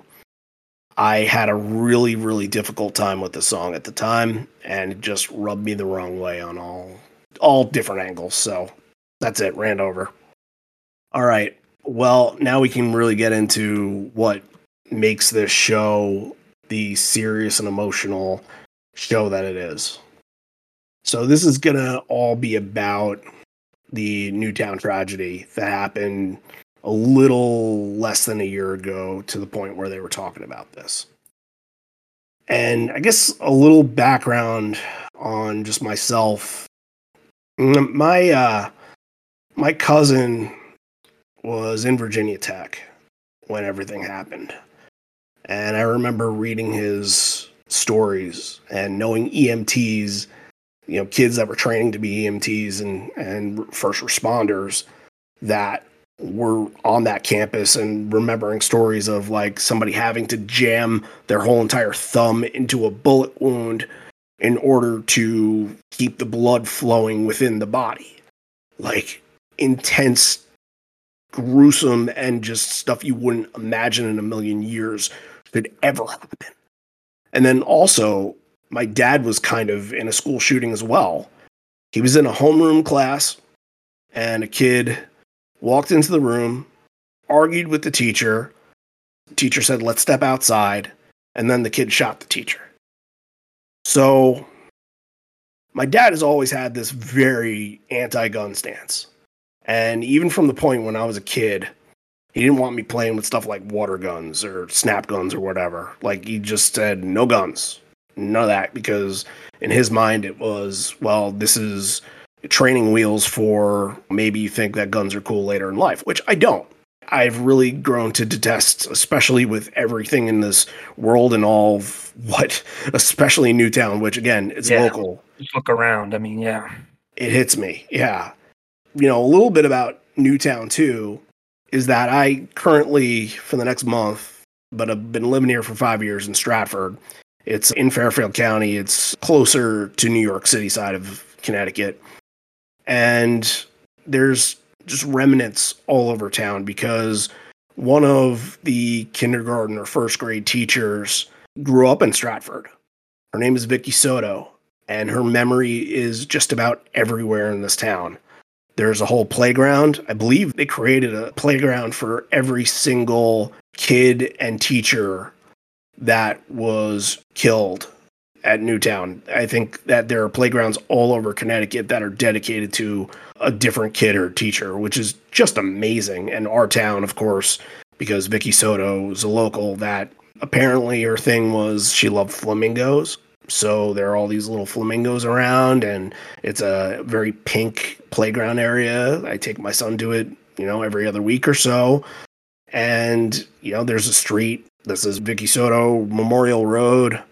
There are shirts you can see if you go into the supermarket.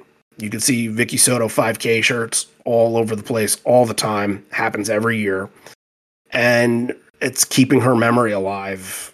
It's almost like, while you're happy that you get to see that and you get to see people remember her as a hero, it's just also extremely saddening that it ever got to that we need that something like this, so putrid, fucking happened at an elementary school.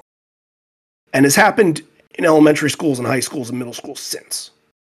Uvalde, Stoneman. Almost nonstop. We'd be here all night rattling them off. Yeah. Yeah. And that you'd think that in 10 years' time, we would have said that, okay, this was enough. And a lot of what Ed's going to talk about is saying this. So now let's get into what Ed had to say about this. So I mentioned earlier that Ed was being courted to go to Bristol and see the ESPN studios, but I think that he was doing this instead. He said, "This is an intensely profound day. It all has to do with meeting a few people before the show. We've been blessed in this group to travel and share and feel like we get to know so many people in different areas and parts of the country and the world. So when you read about something like what happened last December in Newtown, we feel like we know those people that it happened to. We were thinking about you then, and we haven't stopped thinking about you this whole time till we got here tonight." You can tell Ed is pretty broken up as he's talking about this.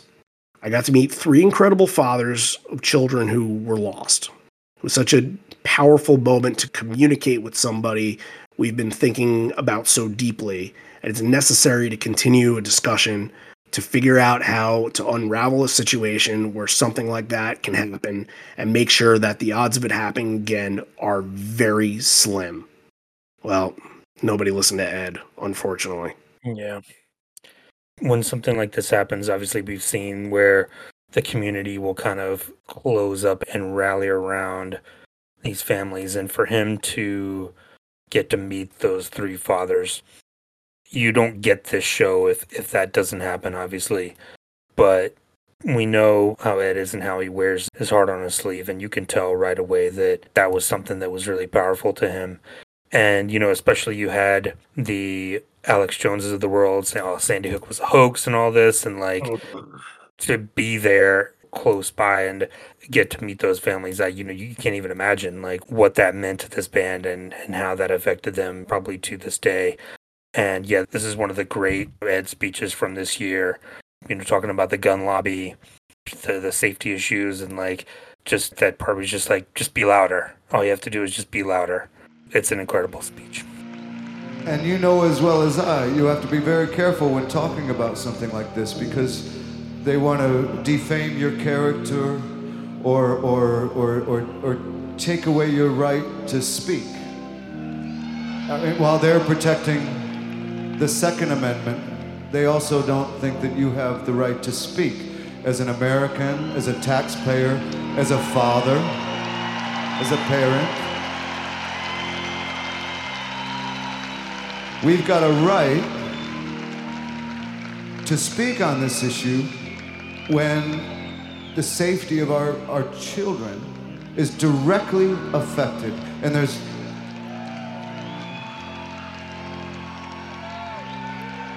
And you will take some hits if you put it out there, but that's the thing.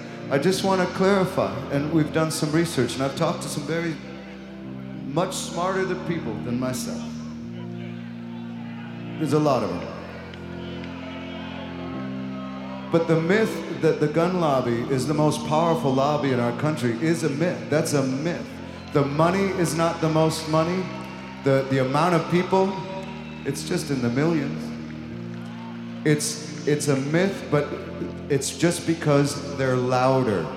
They're louder and they're very tenacious, and if you speak up against them, they will jump on you and tear you apart and make it so nobody else wants to say anything, or they want them to be fearful that, I mean, we're talking about, I'm gonna stop. You know what we're talking about. So, if all the research is saying, and all the polls conducted, and not just people reacting to what happened, but you have to not just react, you have to prevent. You have to go into prevention mode. And so what we have to do, if the majority of people agree that there should be more legislation, just to make it a little harder, we're not taking away the right, just a safety issue, a safety precautionary, same things that you have to do to get a driver's license or a car. It can't be as easy as buying a pair of shoes. Anyways, all I implore you, and I don't mean to be preaching to the converted, but sometimes the choir has to sing louder. And that's one of these issues. If we are louder, It can happen. We just have to be louder, and we have to let the politicians know that they will be reelected if they do what we ask, and we are asking for them to do it now.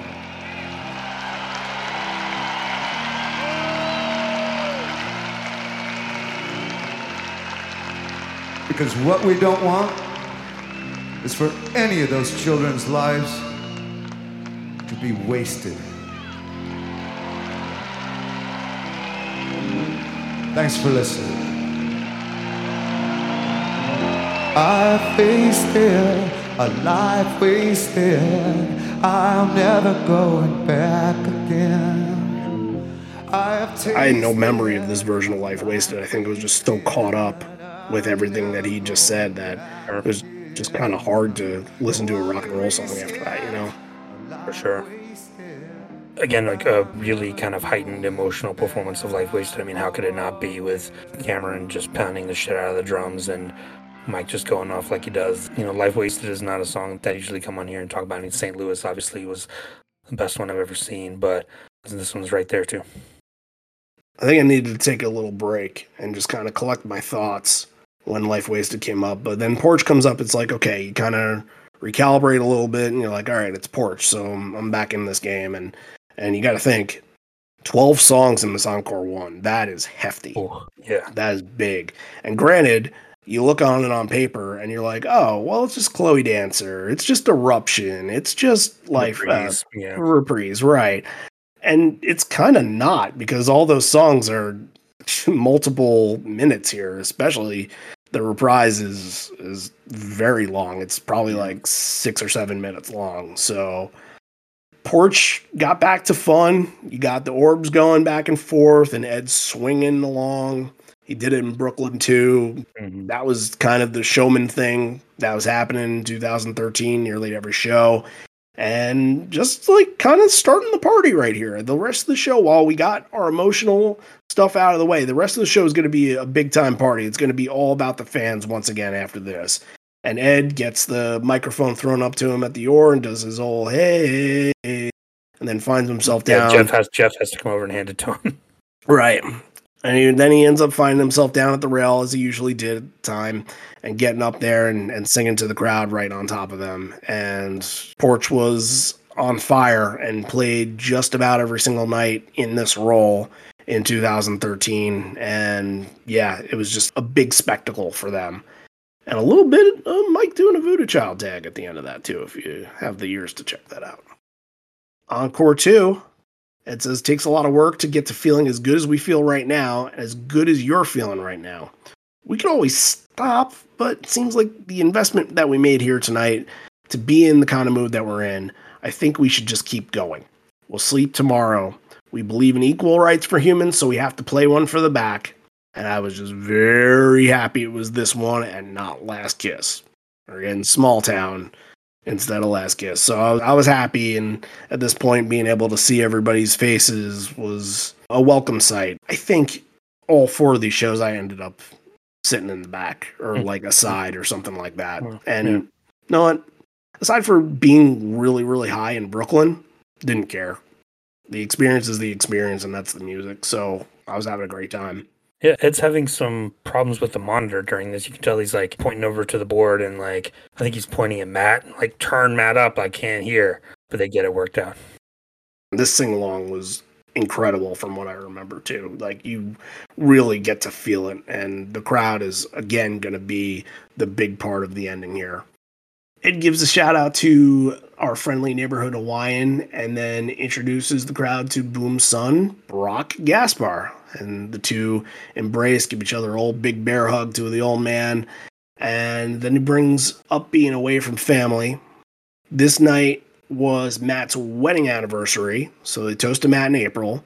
And then I had totally forgotten about this. This is just like something that just slipped on my mind. He takes a sign out of the front row, and it's like nearly impossible to tell what it is. It almost looks like Panama Jack in a way. It's Matt Cameron dressed up as MC Hammer, and on the bottom it says MC. Can't touch this. Right, MC for MC. Right, right. It just, one of the Yeah, Ed's weirdest confused things. as well. He's like, give me that. I don't know what this is. And like, I think Jeff has to come over and be like, oh, it's MC Hammer, MC Matt Cameron. He goes, oh, okay. Weird, but I guess fitting for what this moment is. So, yeah. And then he says, oh, I got something for you for your anniversary. And he gives it back to Matt. yeah. And the anniversary is also the same date as his son Ray Cameron's birthday. 25th birthday today. Happy birthday, Ray. Happy birthday, Ray. I say this, I guess, with like an endearing tone, but the Trust Fund Baby wasn't his album called like Trust Fund something, Baby? his Bandcamp thing. Yeah. Yeah. So says, all right, let's sing Happy Birthday loud for everyone to hear. They do it. And then we get into Crazy Mary, which is going to be a whole lot of fun. The wine bottles passed around, just another fun crowd moment.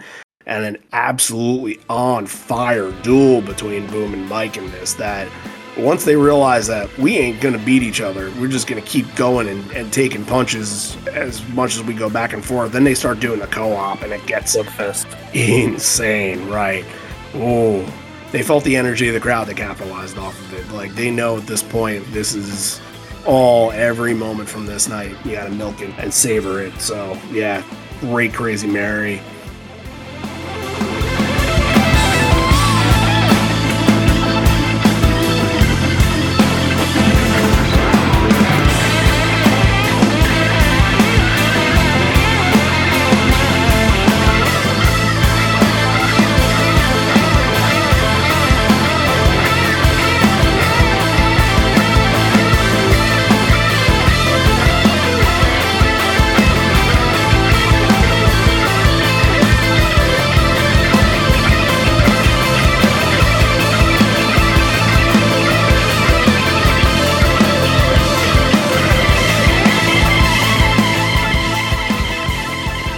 After that, we finally do get going the show. It would have been sad not to get it, but they do pay off the tease from Gottsam. They do. You know, it would have been worse if they did go where Gottsam was and they did Gottsam here. So yeah. I'm kind of thankful for that in the very least. But it gives a shout out to the crew before go, and then we get it. And the song has a payoff, great version. The whole band is on fire and just riding this Friday night out into the sunset. So also interesting here, because right after go, Mike is going to address the crowd, which next to never happens. Because it next to never happens, this is so weird that Mike actually addressed the crowd the last time that they were Hartford in 2010. So, like, Mike never talks aside from, like, you know, responding to Ed, but he's here talking about a woman named Jennifer who passed away, but did amazing work helping sick patients who couldn't get insurance and the help that they needed. And I couldn't remember who he recognized in 2010, but it was another local Hartford person too, kind of the same idea as what Jennifer was a part of. So yeah, Mike on the mic. It's a rare occasion and always for good things. So yeah, I mean, and Ed gives him a really sincere like thumbs up and like a fist bump after, like, yeah, you can tell they've got his back on that. Well, this is the moment right here. You got 3 more songs left, and again, got to savor it all. So I think this was really the first time where I felt this in a live, because again, you got 5 shows overall this whole entire year. You're at the height at the time of your Pearl Jam fandom. You just want more and more and more, and you just want to be a part of it as much as you can. And once a live hits, it's almost like a siren in a way, telling you it's like, all right, 2-minute warning. It's time to go. So give it all you got and savor it and just celebrate. And it's bittersweet. It's bittersweet because it's telling me that my favorite band and, you know, at that point, my favorite tour that I had been to is all coming to an end. And it was a special year. Maybe I thought about like some of the fun moments, and just kind of from that point on, it's like, where do you go from here? And you just kind of hear a live play out and chant along with it and, you know, raise your fist and all that. But again, it's like, fuck, when am I going to get this again? If I was smart, I should have gone to the West Coast, but I wasn't smart. Yeah, you can tell like Ed's feeling the same way. I think he throws in, fucking unbelievable. It's a cool thing too. All 4 of them gather together in front of Matt and play for a little while, which is super cool. But we do have to sneak in, there's a little Atlanta reference in here. Somebody has a Hawks Mookie Blaylock jersey, and the crowd is very blatantly trying to turn around and get Ed's attention and be like, look, I'm wearing a Mookie Blaylock jersey. Look, like being very blatant about it, which is fine. I don't even think he got his attention, but it's a fun moment too. You can see on the video. I'm going to find a Hartford reference in the next Atlanta show that we do now. I'm going to just dig one out of obscurity. Somebody wearing a Hartford Whalers shirt. And, right. You know, like the last row or something like that. Right. Just to say we did it. So Alive was special. And then Fucking Up and Indifference are going to follow. And Fucking Up is played, dedication for Neil and Peggy, because Bridge School was that weekend. And Ed says, well, they wish that they were there, but they had to be here. We all fucked up, but it worked out. And anytime you get Fucking Up, and I've only heard it twice, you remember the show for that. Because I've seen Rockin' and I've seen Baba countless times. Can't even put shows to how many times I've seen these songs. And to get Fucking Up, I think, is another example of saying to this crowd, all right, well, you were with us the whole entire time. Our next crowd in Baltimore is not going to get this, and the last crowd in Philadelphia didn't get this, so you're going to get this, and it's going to be special for you. It's kind of, I don't know if it's going back to the whole Ain't Talking About Love thing. I think that's on a much higher level than that, but getting Fucking Up whenever I've gotten it, and whenever I've seen anybody else getting it, I always think that they did that to make that stand out for your show. Yeah, I mean, looking at Live Footsteps here, they hadn't done it in 45 shows over 2 years. It had been a while. Yeah, Fucking Up's great. I mean, it's a chance for Stone to play lead, so I love it. So this is another moment I kind of mentioned before, the producer of the Steve Gleason feature, that I knew him and I knew the editor. And they were sitting side stage, like in this little kind of box seating area on Mike's side, like very, very close to the stage. And, you know, obviously the band gave them tickets to go over there. And look, it was easy to find out where they were because Dale does not look like the average Pearl Jam fan. You can spot him in a Pearl Jam crowd pretty easily. And, you know, I kind of, you know, a little bit during the show, I kind of locked eyes on them. I was kind of right in their peripheral right there where I can see them, and kind of caught them and wanted to see how they were reacting to it. So be able to go to work the next day and be like, oh, wow, I saw you rocking out to this song and all that. And then during Fucking Up, I see that Eddie specifically goes over and throws them both tambourines. And it's kind of one of those things, oh, wow, fuck you, you got a tambourine kind of thing. And also, hey, you're not a big fan, so fuck you, you got a tambourine thing. But he produced the feature, he deserved a tambourine. But what is so weird about this is that the minute that he gets the tambourine in his hands, he turns into my direction and just starts like pumping his fist, like going, yeah, yeah, almost as he's like, hey, Randy, I got a tambourine, you didn't, motherfucker. Like, and I told him that. He's like, oh no, I was just super excited. It was really cool. But to me at the time, saying, no, fuck you. Right.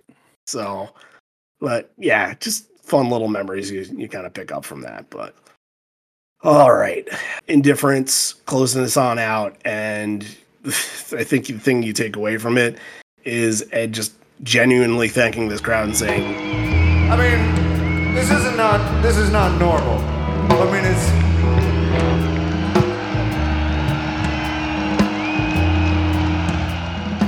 I don't know if I've ever heard him say that on another Pearl Jam show. I kind of mentioned going back to the 4 songs that followed me around. It was obviously got some Chloe Dancer, Crown of Thorns, Immortality, and then it was Indifference. I saw Indifference close 3 of these 4 shows. The only show where it didn't close was, I believe, the second Brooklyn night where they did Ledbetter. And I had been an ardent supporter of Ledbetter must be your closer every single night, because that's just befitting of the song. And that was going into this tour. And then once I was getting to hear Indifference a little bit more, I'm like, you know what? Fuck that. No, you need to switch off every night. You need Indifference in your life. You need, because it's a different kind of sing-along. We're going to talk about that aspect a whole lot when we get into the Evolution episode, that Indifference kind of loses an edge in the set list in the late 90s when Ledbetter's starting to rise and becoming the every single night closer. And you kind of need both for different reasons. You know, Ledbetter obviously has more intangibles in the song, just it being more of a guitar-heavy song, of course. Indifference, though, like, has all these moments where the crowd, you got to throw it to them and you got to hear them sing along and celebrate. And, you know, there's a moment where in some point in the evolution, Indifference does become that and they start recognizing it and playing it more. But I think that I don't think I recognized that in the song until hearing it these 3 times in the store and saying, well, we really have something with this, and now I kind of want to see Indifference way more than Ledbetter. So this is an outstanding Indifference, and they're definitely going to come back when we do the Evolution episode, because you get Mike using the pendulum bow. The bow, yeah. As well, to add some little texture to the guitar there. This is absolutely great. Yep. And at the end, Ed says, a big difference. Thanks for sending so much love our way. Cool. That's that show. Oh boy. I'm going to have to pick some moments. You're picking first, and even if you weren't supposed to pick first, I'd let you pick first because I got some time to think. So Go on at it. Oh, this is tough. My number 3, we just talked about it, Indifference. Thought it was a great way to end the show. Really unique version. Crowd was right on up until the very end. Very, very good. My number 2 is Comeback. Thought it was just outstanding for the reasons we talked about. And my number 1 is Long Road. Oh, I still don't know what okay, here it is. I think that my number 3 is probably Chloe Dancer Crown of Thorns, because that was following me around. I was feeling real good about it at the time, and just thankful that I was able to witness it so often at that point. My number 2 is going to be Long Road, because I was just so ecstatic. Like, anything else that happened that night didn't matter because I got Long Road. Like, that's how important that performance was to me. And then my number 1 is going to be Last Exit, with the massive, massive crowd reaction at the end that really makes this show stand out to me. That is the moment from this that I'll always, always remember and always tell people, if you want to know what a Hartford show is all about, check this out. All right. Well, Ain't Talking About Love might get docked like 5 points for your rating, but let's hear it. Yeah, this is a great show, and it has so many big emotional moments and so many great performances that we talked about. You know, we talked about almost every song, and they did cut Johnny Guitar, which bumps it up a little bit, like I talked about. But yeah, the Eruption Talking About Love thing has to figure in for me. Like, I did not enjoy that, so I am going to dock some points from that, but the crowd more than makes up for it. I'm going to give this one a 10. Whoa! You need that. Oh, shit. You need a crowd like this to get to those Hall of Fame shows. And I thought that this was a Hall of Fame crowd. So, yes, as much as I can dock 7 points for Ain't Talking About Love, the crowd makes up for it. God damn, I was not expecting that, especially after that rant for that. I got the sense that you liked the show, but I was thinking you might have gone 9.5 on this. I'm an easy 10. This is one of my favorite shows I've ever been to. It is a 10 across the board. I guess, like, when you think about all your shows, and it just has intangibles. Every show has their little intangibles that you go back to, and you're like, okay, well, in this Chicago show, they brought this person out, and Chris Chelios, they announced that his number was going to retire as a Blackhawk, and, like, that's a special moment. And then you think about MSG moments, and you're like, oh, shit, we saw Sting sing with Pearl Jam, and we got to see Ace Frehley, and all these things that just kind of happen that are just kind of considered epic moments, if you want to say. And Hartford had all these intangibles, not within, like, kind of the holy shit parts, but within just the crowd turning this into that kind of show. And I think about it often, that I was very fortunate to be in this crowd. I think in terms of nostalgia and how favorable I look back on this, I think this is my favorite crowd that I've ever been in. But it's tough because you're, again, the Garden, and the Garden crowds are so good. That Garden crowd last year was unbelievable. It was the only show that I can remember that I actually lost my hearing afterwards. So I give that credit for that. but maybe because it was home that I felt a little bit more special to me. And yeah, Madison Square Garden I consider home too, but it's easy to say that New York City is your home. But when you're living in a state where there are Pearl Jam fans, I can shout them out. Tom, Jacob, sorry if I'm forgetting names right here, but there are a bunch of Connecticut people. Sometimes I pass by somebody that lives near me and he has a sticker on his back, and we'll get at a red light, we'll talk a little bit, and then it'll be like a 20-second conversation. But it's awesome. It's fun, and it doesn't happen too often. But there are fans in Connecticut, and I think it's important to take what you know from where you live, and those shows that happen in your backyard, and really cherish them. You talk about Atlanta a whole lot, and I kind of make fun of you sometimes for talking about Atlanta. Okay, well, stop. They're not going to Atlanta anytime soon, so blah, blah, blah, blah, blah. But I get it. I get the whole thing. And I get when, there are people out there, too, that can't travel to shows. So the hometown shows are all that they have. So, yeah. 10. 10.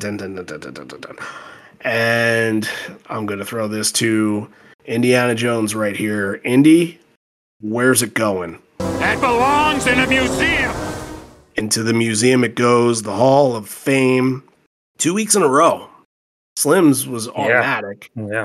But did not expect this to do so. I'm overjoyed actually.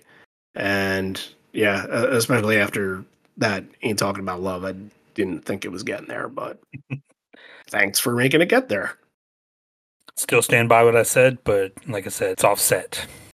Well, next week we're sticking on the 2013 timeline, and we're actually going to Charlottesville, which was 2 shows after Hartford, so we can kind of get, where momentum was building upon. And there was a Baltimore show in between that, and people that have kind of talked about the Baltimore show before, there was something weird at the end where Jeff stormed off stage.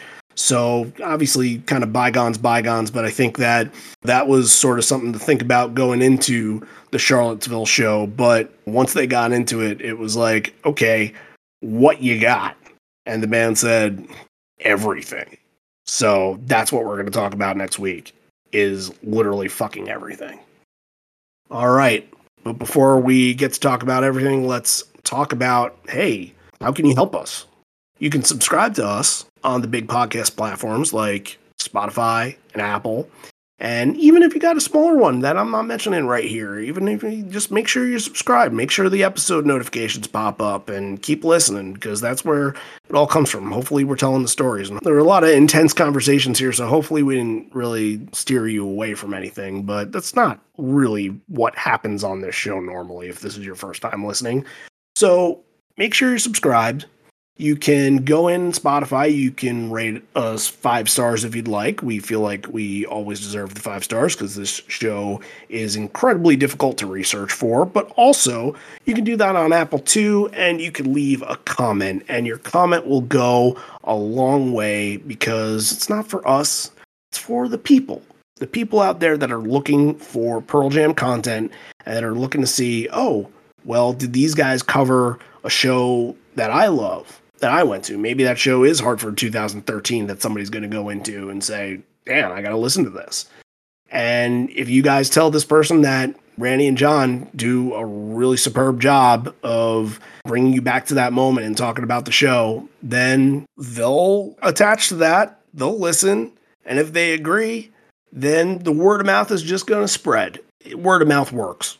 Let's just put it that way. Word of mouth works. And we can always, always, always use the help.